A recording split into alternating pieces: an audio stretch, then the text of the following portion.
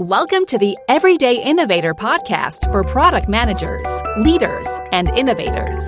Your host is Chad McAllister, helping you become a product master. Listen and get ready for higher performance, for the doctor is in. Hi, this is Chad, and this is where product leaders and managers make their move to product masters, learning practical knowledge that leads to more influence and confidence so you'll create those products that customers love, and that's what we are all about as everyday innovators. Now, I've been looking forward to this discussion with Greg Satell since hearing he was working on a new book titled Cascades: How to Create a Movement That Drives Transformational Change. Greg's an innovation author we first met back in episode 126, actually quite a while ago now, when he shared predictable patterns in different types of innovation.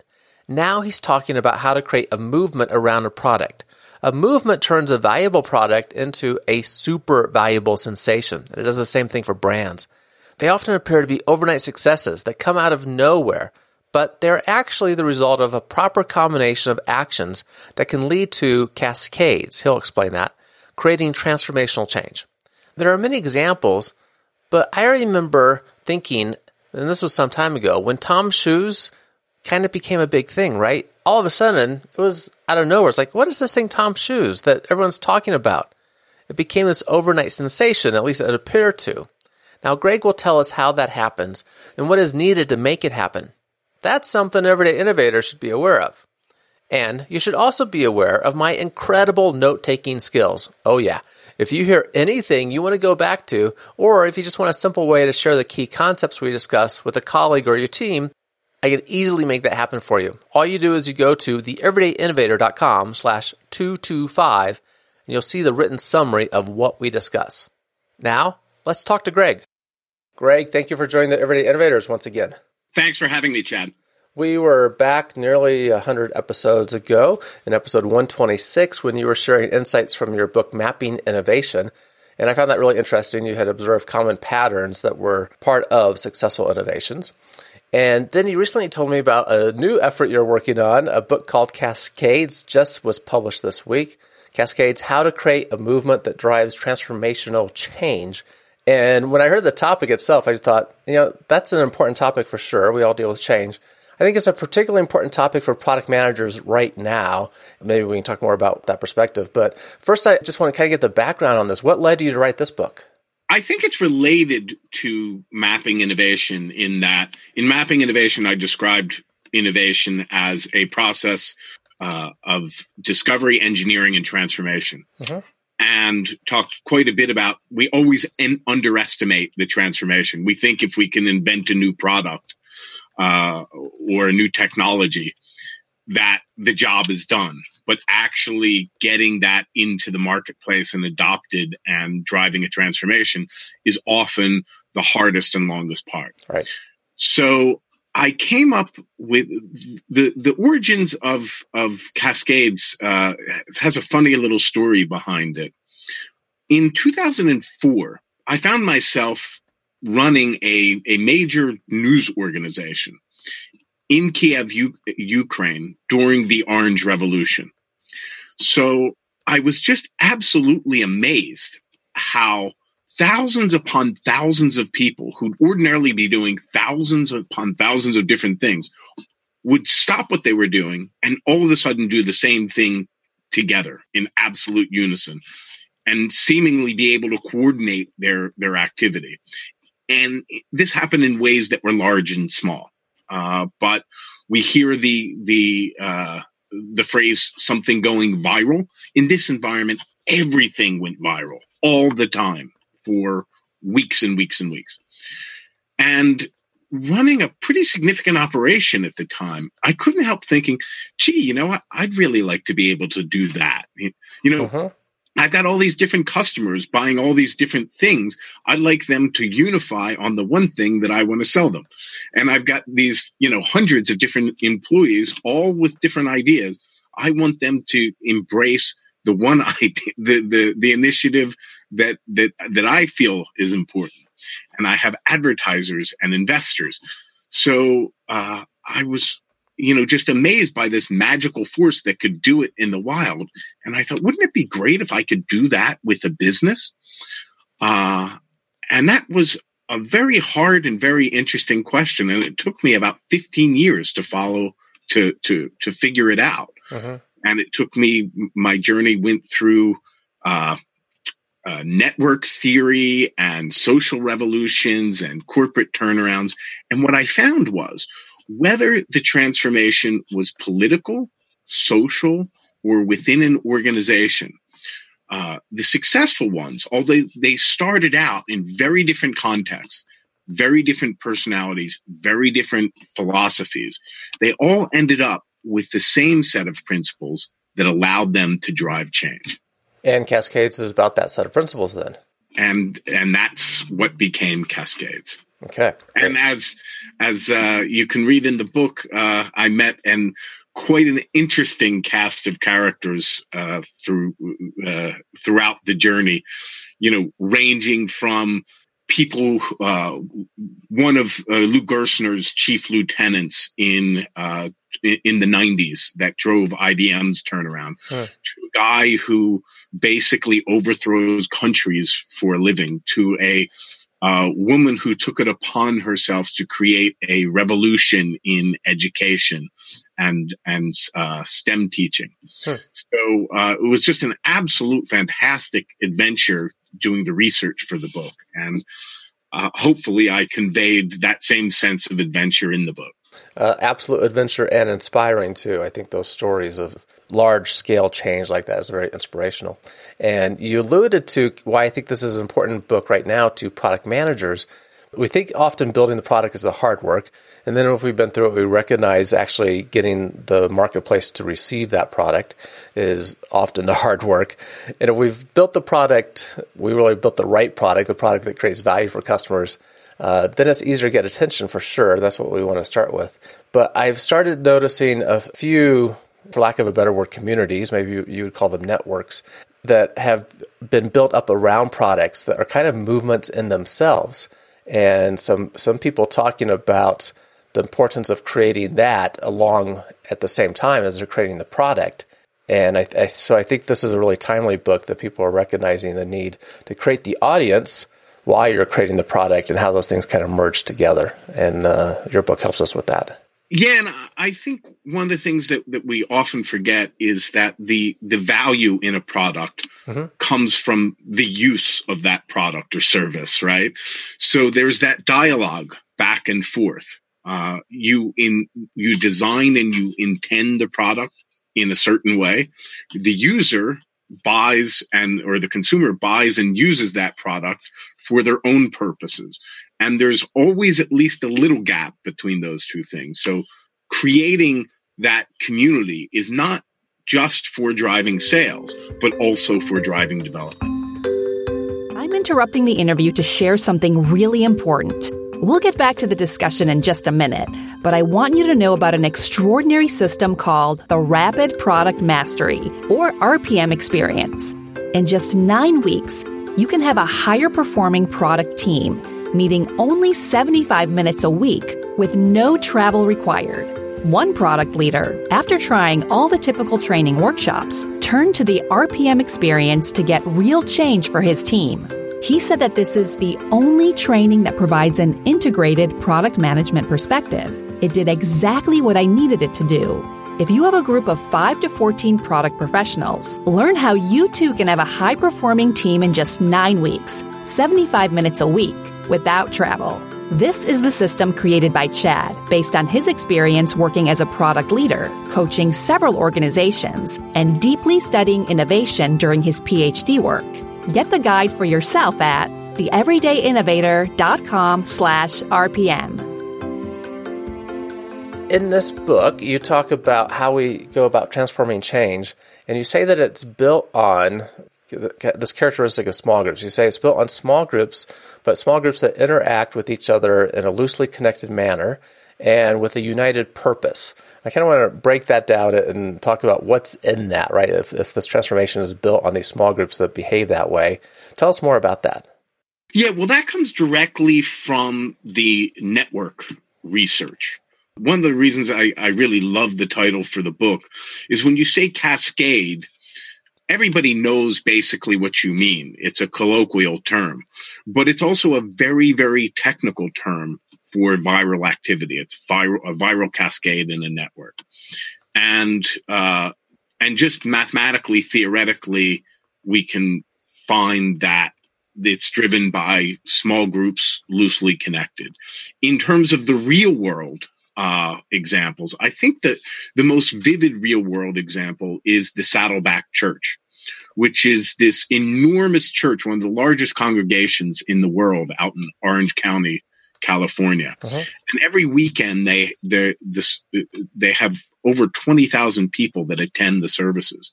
And people who look at it say, "Oh, wow, that's a big crowd." You know, how do they get those masses? They must have some massive marketing campaign. But what actually makes the Saddleback Church work is networks of small prayer groups that meet during the week. These small prayer groups are 6 or 8 people. And those small groups are important because those are really, really strong bonds. And that's what really drives that passion. We derive our passion from what's around us. It's hard to derive passion from 100,000 other people, but you can be very passionate about, 5 or 6 or 8 people who are around you. Right. So that's why the small groups are important. Now, we all belong to other groups as well, not just a prayer group, but our team at work or our family or friends from school, what have you. Another important discovery in network theory is that's how information spreads. And you might have heard the term the strength of weak ties from the sociologist Mark Granovetter. And so information can move through those small groups through common connections very, very quickly. And one of the most interesting findings was there, as those connections form, you hit a point that's called an instantaneous phase transition, where automatically the network connects. Really good example of that is lolcats. You remember the lolcats craze back in the late 90s or something like that, where all of a sudden everybody started emailing each other these LOL cats with funny pictures and phrases. That actually, and it seemed like it exploded all at once. But actually, that had been incubating on the online community 4chan, where people started trading them. And it was very, very popular on 4chan for 12 or 18 months. But of course, people on 4chan, they also had friends off of 4chan, and they started sending them. And then the people they sent them to started sending them to others, who then started sending them to each other. And at one point, the system tipped, and the lolcats craze came about. And then, of course, in order to actually drive a particular change, those small groups loosely connected need to be united by a sense of shared purpose. And this is where leadership comes in. So when we talk about these network cascades, we always talk about them being leaderless revolutions, leaderless organizations. And we hear a lot of talk about how leadership isn't so important because of, technology allows us to connect much, much more efficiently. And in many cases, we don't really need a leader to organize the work. But we do need leaders to inspire and empower belief. And you can see a lot of these movements, Occupy being one, they often fail because they don't have a strong leader giving or leadership group giving it direction. And even more importantly, implementing values. And we see this with the Women's March most recently, because they weren't clear about their values. You could see the small groups loosely connected and how that created a movement. But it was very, very easy to derail when one of the leaders, took a picture with Louis Farrakhan, which a lot of people in the movement didn't like. But it had never really been set down whether that was a value. And values are important for two reasons. First of all, values come with costs, right? If you're serious about values, you're willing to incur costs. And in our workshops, we often ask, okay, what are the values in your organization? And they say, oh, well, dedication to customer, this, that, and the other. Say, okay, what do those values cost you? Because if you're not willing to incur costs, it's not much of a value.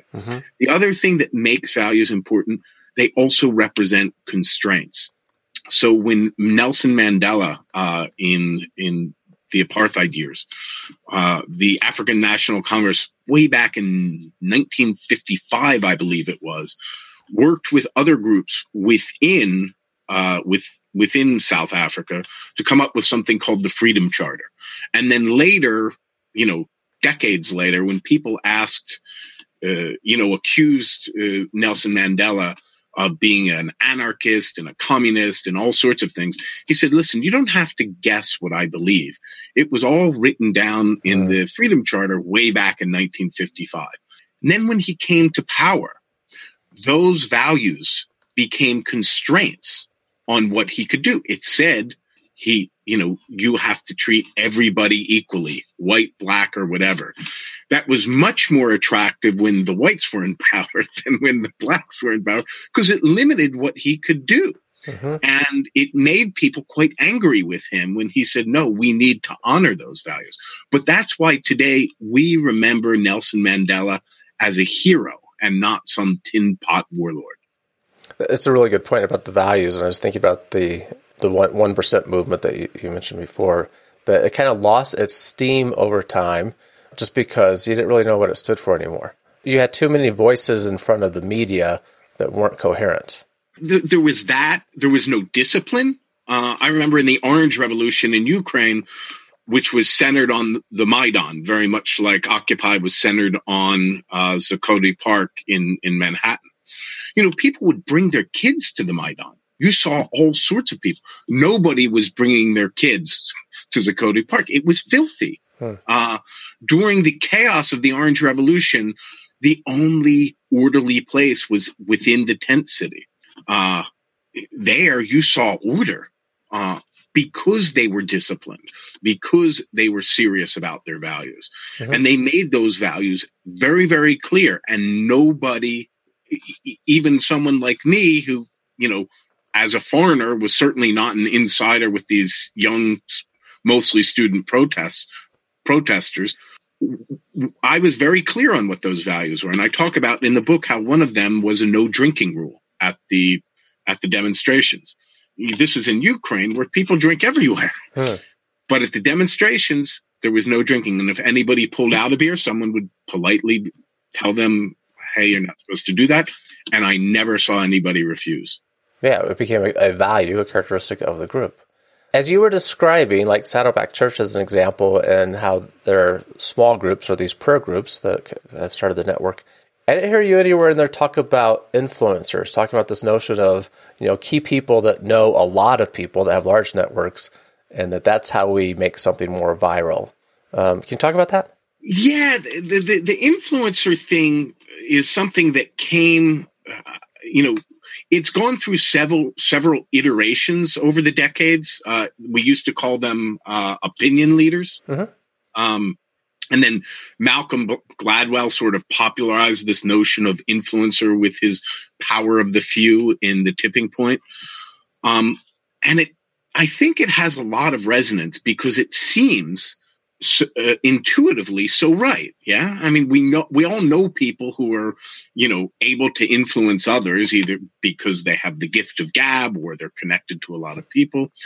So it makes sense that those people drive change. But what the empirical research shows is that to create a viral cascade, you don't need a few influential people. You need these long chains of influence. And so, you're quite an influential guy. And, if you if you say something, maybe 100 people will believe it. But unless those 100 people are going and influencing hundreds more, the chain's going to stop right there. So with these massive cascades, it's more about the structure of the network.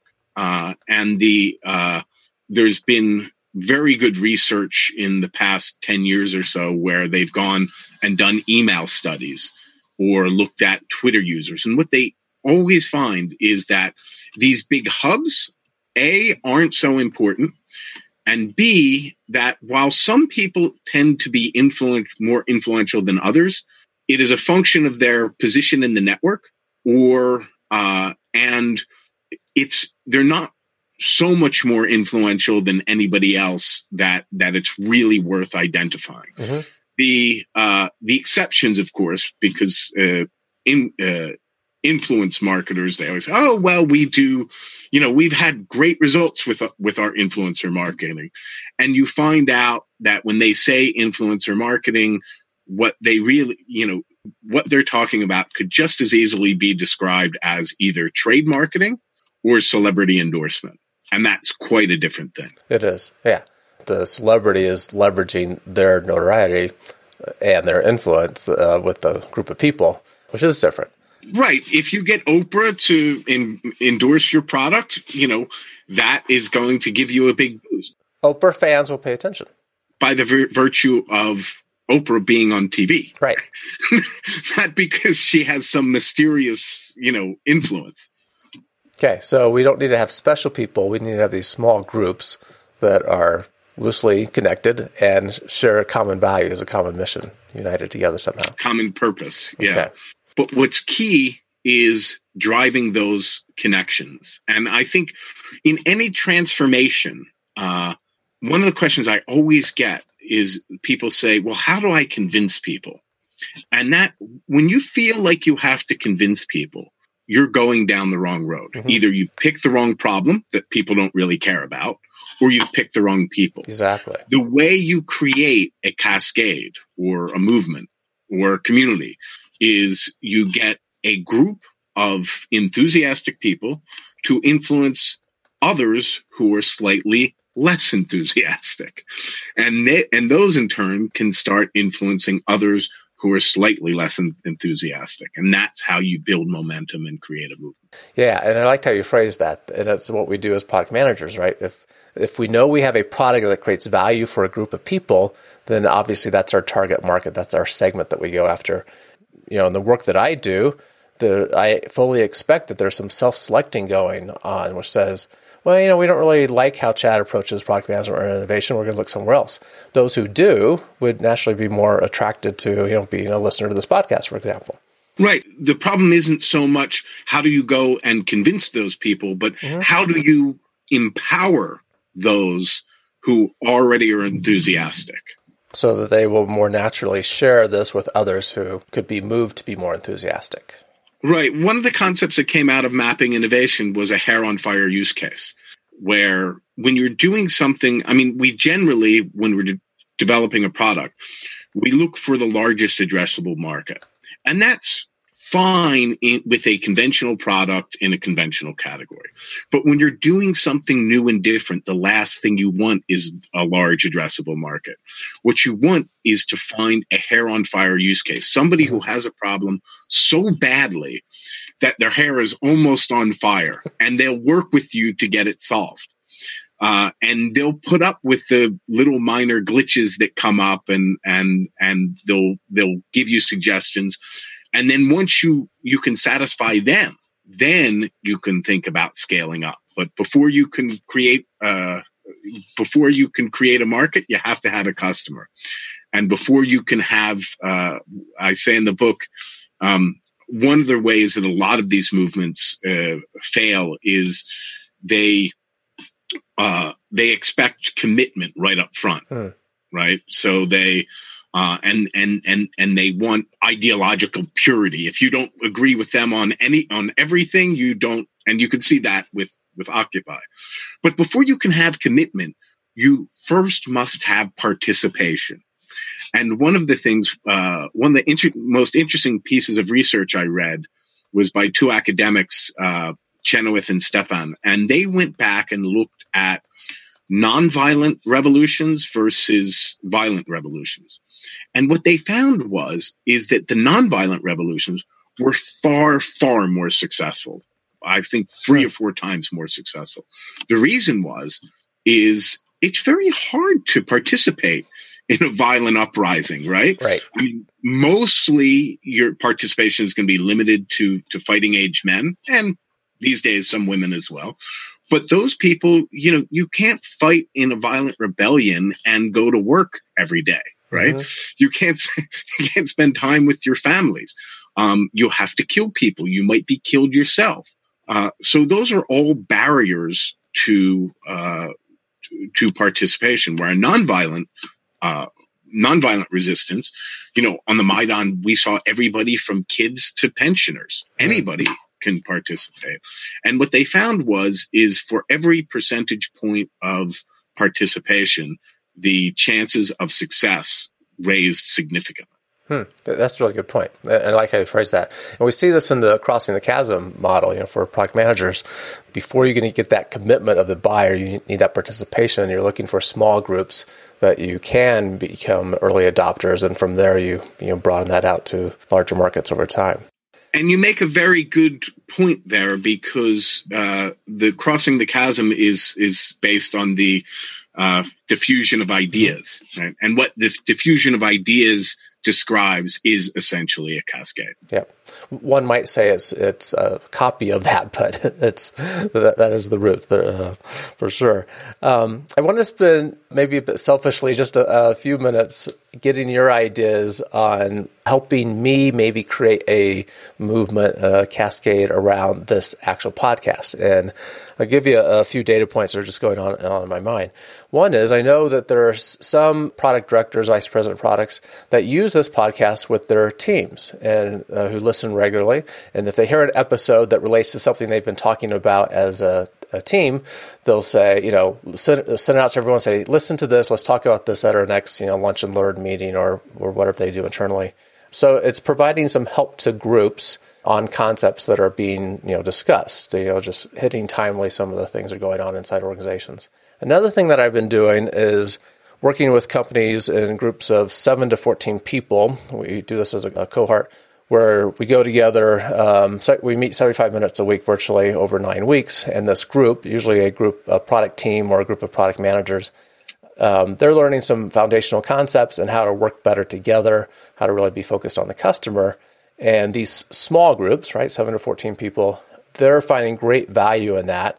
And I know in the past when I've helped connect people in different industries that they find great value just in that interaction about how they view the concepts from a different perspective in that different industry.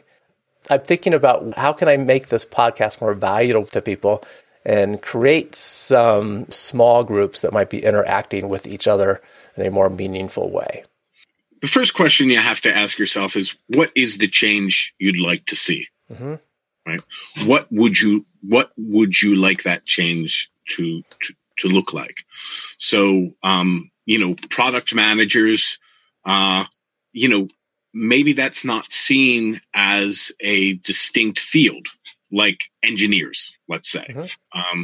Doesn't have societies of like engineers. Whatever it is, you would need to be able to answer the question. If I could give you a magic wand and you could change whatever you wanted, what would that change look like? What would it feel like? What exactly would it be? And once you've defined that vision for tomorrow, you have to go back a little bit. And then, because that vision is almost never achievable in one step. Right. And one of the examples I give of this in the book is Gandhi's Salt March. It was impossible to achieve Indian independence with one step, right? In fact, he had tried it back in 1919, ended in absolute disaster. So when he was asked to design a program of civil disobedience, he had to think long and hard of it. hard about it because he wanted to avoid the mistakes he had made a decade before. And he came up with this idea of a salt march, which nobody thought was significant at the time, but today is considered his greatest triumph. Because the Salt March was a keystone change.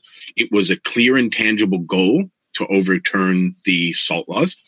It was he had to gain the support of multiple stakeholders, many of the same stakeholders who he would need to make independence possible. And third, it paved the way for future change. So that's the second thing you would have to do to create your product management movement. Is once you define the vision, you need to think about something clear and concrete as a keystone change that would help pave the way for that future change. Does that make sense so far? It does. Give me some other examples of keystone change. I really like the IBM example where they had to turn around the company. That was the vision. But the keystone change was switching from the idea of a proprietary technology stack to a stack of customers' business processes. More recently, Experian. The vision was to shift the company to the cloud to enable real-time data transfer. The keystone change was internal APIs, because once, you have to do a lot of the same things to develop internal APIs as you do to develop external APIs, but it's a lot easier. You need this. It involves a lot of the same people, and it paves the way for future change because when people saw value in the internal APIs, they could see then escalating that to a full shift to a hybrid cloud made a whole lot more sense and people felt a lot better about it. I give, I think, 8 or 10 examples in the book. But moving on, so that gives you your vision and your keystone change. But then you have to make a plan, right? There are 2 tools I talk about in the book. And I came up with these tools in the best way possible. I absolutely stole them. These are not my tools. They've been around for decades. The first is called the spectrum of allies. And this is sort of very similar to the diffusion of ideas. Although it's termed a little bit differently. You want to look and examine the terrain. So you want to look, who are your most active supporters? Who are your passive supporters? Who are your neutral people? Who's passive resistance? Who's active resistance? And you want to focus your efforts as far to the right in the spectrum of allies as you can. And for your listeners, you can Google this and spectrum of allies will come up in an image search. And the idea is that you want to move, your passive allies into neutral, your neutral into passive supporters into your active supporters. And if you do this right, you're not really engaging with your active resistors. You are, but once you start undermining their support, often what you'll find, and by often I mean almost always, is they'll lash out in some way and push people your way. The second tool is called the pillars of support. So any status quo has needs institutions to support it.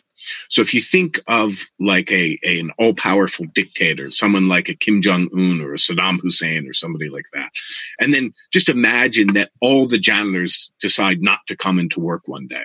Well, now that all-powerful dictator is absolutely powerless to get the trash picked up. He can shoot the janitors, but again, that's not going to get the trash picked up. And what you'll find is in any regime or any status quo, there's going to be a number of those institutions. In a political environment, it'll be things like the military, the police, the media, the education system, the business community. But those aren't so while the spectrum of allies is constituencies, the pillars of support are institutions, and you want to identify them, not to knock them out, but to pull them in. So in a product management environment, those institutions would be things like customer groups, regulatory agencies, media, maybe education can be a pillar, especially universities and community colleges, if this is a product that needs training. It could be industry associations, department heads. So you want to identify those and start thinking about how you're going to pull them in. And then you start designing tactics to influence particular constituencies in the spectrum of allies to influence specific institutions in the pillars of support. And then you do something called a power graph, where you're tracking your progress according to those two things. So now that you have the tools to start making a plan, you're also going to want to define what your values are, because as we talked, values are constraints. The other important thing about values, in the book, I call them a genome of values, because very much like our DNA, our values give us rules for adaptation, right? That's basically what a value is. And again, we talked about this earlier, but values represent constraints. So you want to be clear what you will not do. Then you want to start networking your movement. So who else can you ally with, right? In something like product managers, can you get engineering societies on board? Can you get manufacturing associations on board? Then you need to start thinking about how you're going to develop platforms for this connection. That could be a podcast. It could be an email. It could be networking groups. You can think of something in terms of what you do with this podcast, setting up a website for discussion groups, right? And putting out study guides. That's one of the ways where Saddleback Church became a global phenomenon. And then so you want to define those platforms and tactics for connection. And then finally, the last thing, and this is where so many movements fail, you have to have a plan for surviving victory. So, you can think most vividly in the Arab Spring, right? Where they, took to the streets to get rid of Mubarak, and they ended up with al-Sisi. So they won the initial battle, but they did not survive victory. Same thing happened to us in Ukraine. Same thing happened in Serbia. In Serbia, it happened twice. The third time they planned to survive victory. But how many turnaround efforts or transformational efforts we see have this initial big win and then all of a sudden completely disappear. Right. So you need to make that plan to survive victory, and that plan always has to be based on values, right? So, for instance, in Ukraine in 2004 and 5, we went to the streets to overturn an election. In 2013 and 14, people went to the streets, but not to put anybody in office, to become what they called a normal country, to embrace European values. Sure. And now they're doing much, much better than we did back in 2004. What was amazing is one of the leaders of the movement in Serbia told me a very similar story to that. And then one of Luke Gerstner's key lieutenants, a guy named Irving Vladovsky-Berger, he told me, if the Gerstner revolution at IBM, if it had been about, products or technology, it would have fizzled out. But because the IBM turnaround was based on values, we were able to continue to adapt as market conditions and technology change and keep that same. And if you look, Gerstner left IBM in 2002. Now, they've had their ups and downs since then, but think about who were the big tech companies in 2002. Most of them are absolutely gone. So that tells you what longevity is like. So it's really important that when you come to that victory phase, you need to reassert your values and plan for overcoming, because that's often the most dangerous part. Yeah, I think where you see the power of values and a strong culture most is when you do have that CEO change in an organization. Absolutely, yeah. Some of the work that I've seen done is in transforming organizations using the Baldrige Quality Award process, right, and their criteria. Mm-hmm. And organizations typically spend 5 years going through a process every year on their way to winning the award when they do win the award. And then if a new CEO comes in, one example, this off the top of my head that I'm thinking about, when the new CEO does come in after that fact, if they've done a good job, which they have if they won the award, the values are really instilled in the culture. The CEO is now embracing what is there as opposed to being able to steer the organization in a different direction because the values are so strong. Absolutely. And another thing I think that's important, and I mention a few times in the book, is that every revolution inspires a counter-revolution. Mm-hmm. So when you switch a CEO, everybody who doesn't like the transformation immediately sees an opportunity to derail it. Right. So unless you've really instilled those values and those fundamental beliefs, the potential for reversal becomes very, very great. Excellent.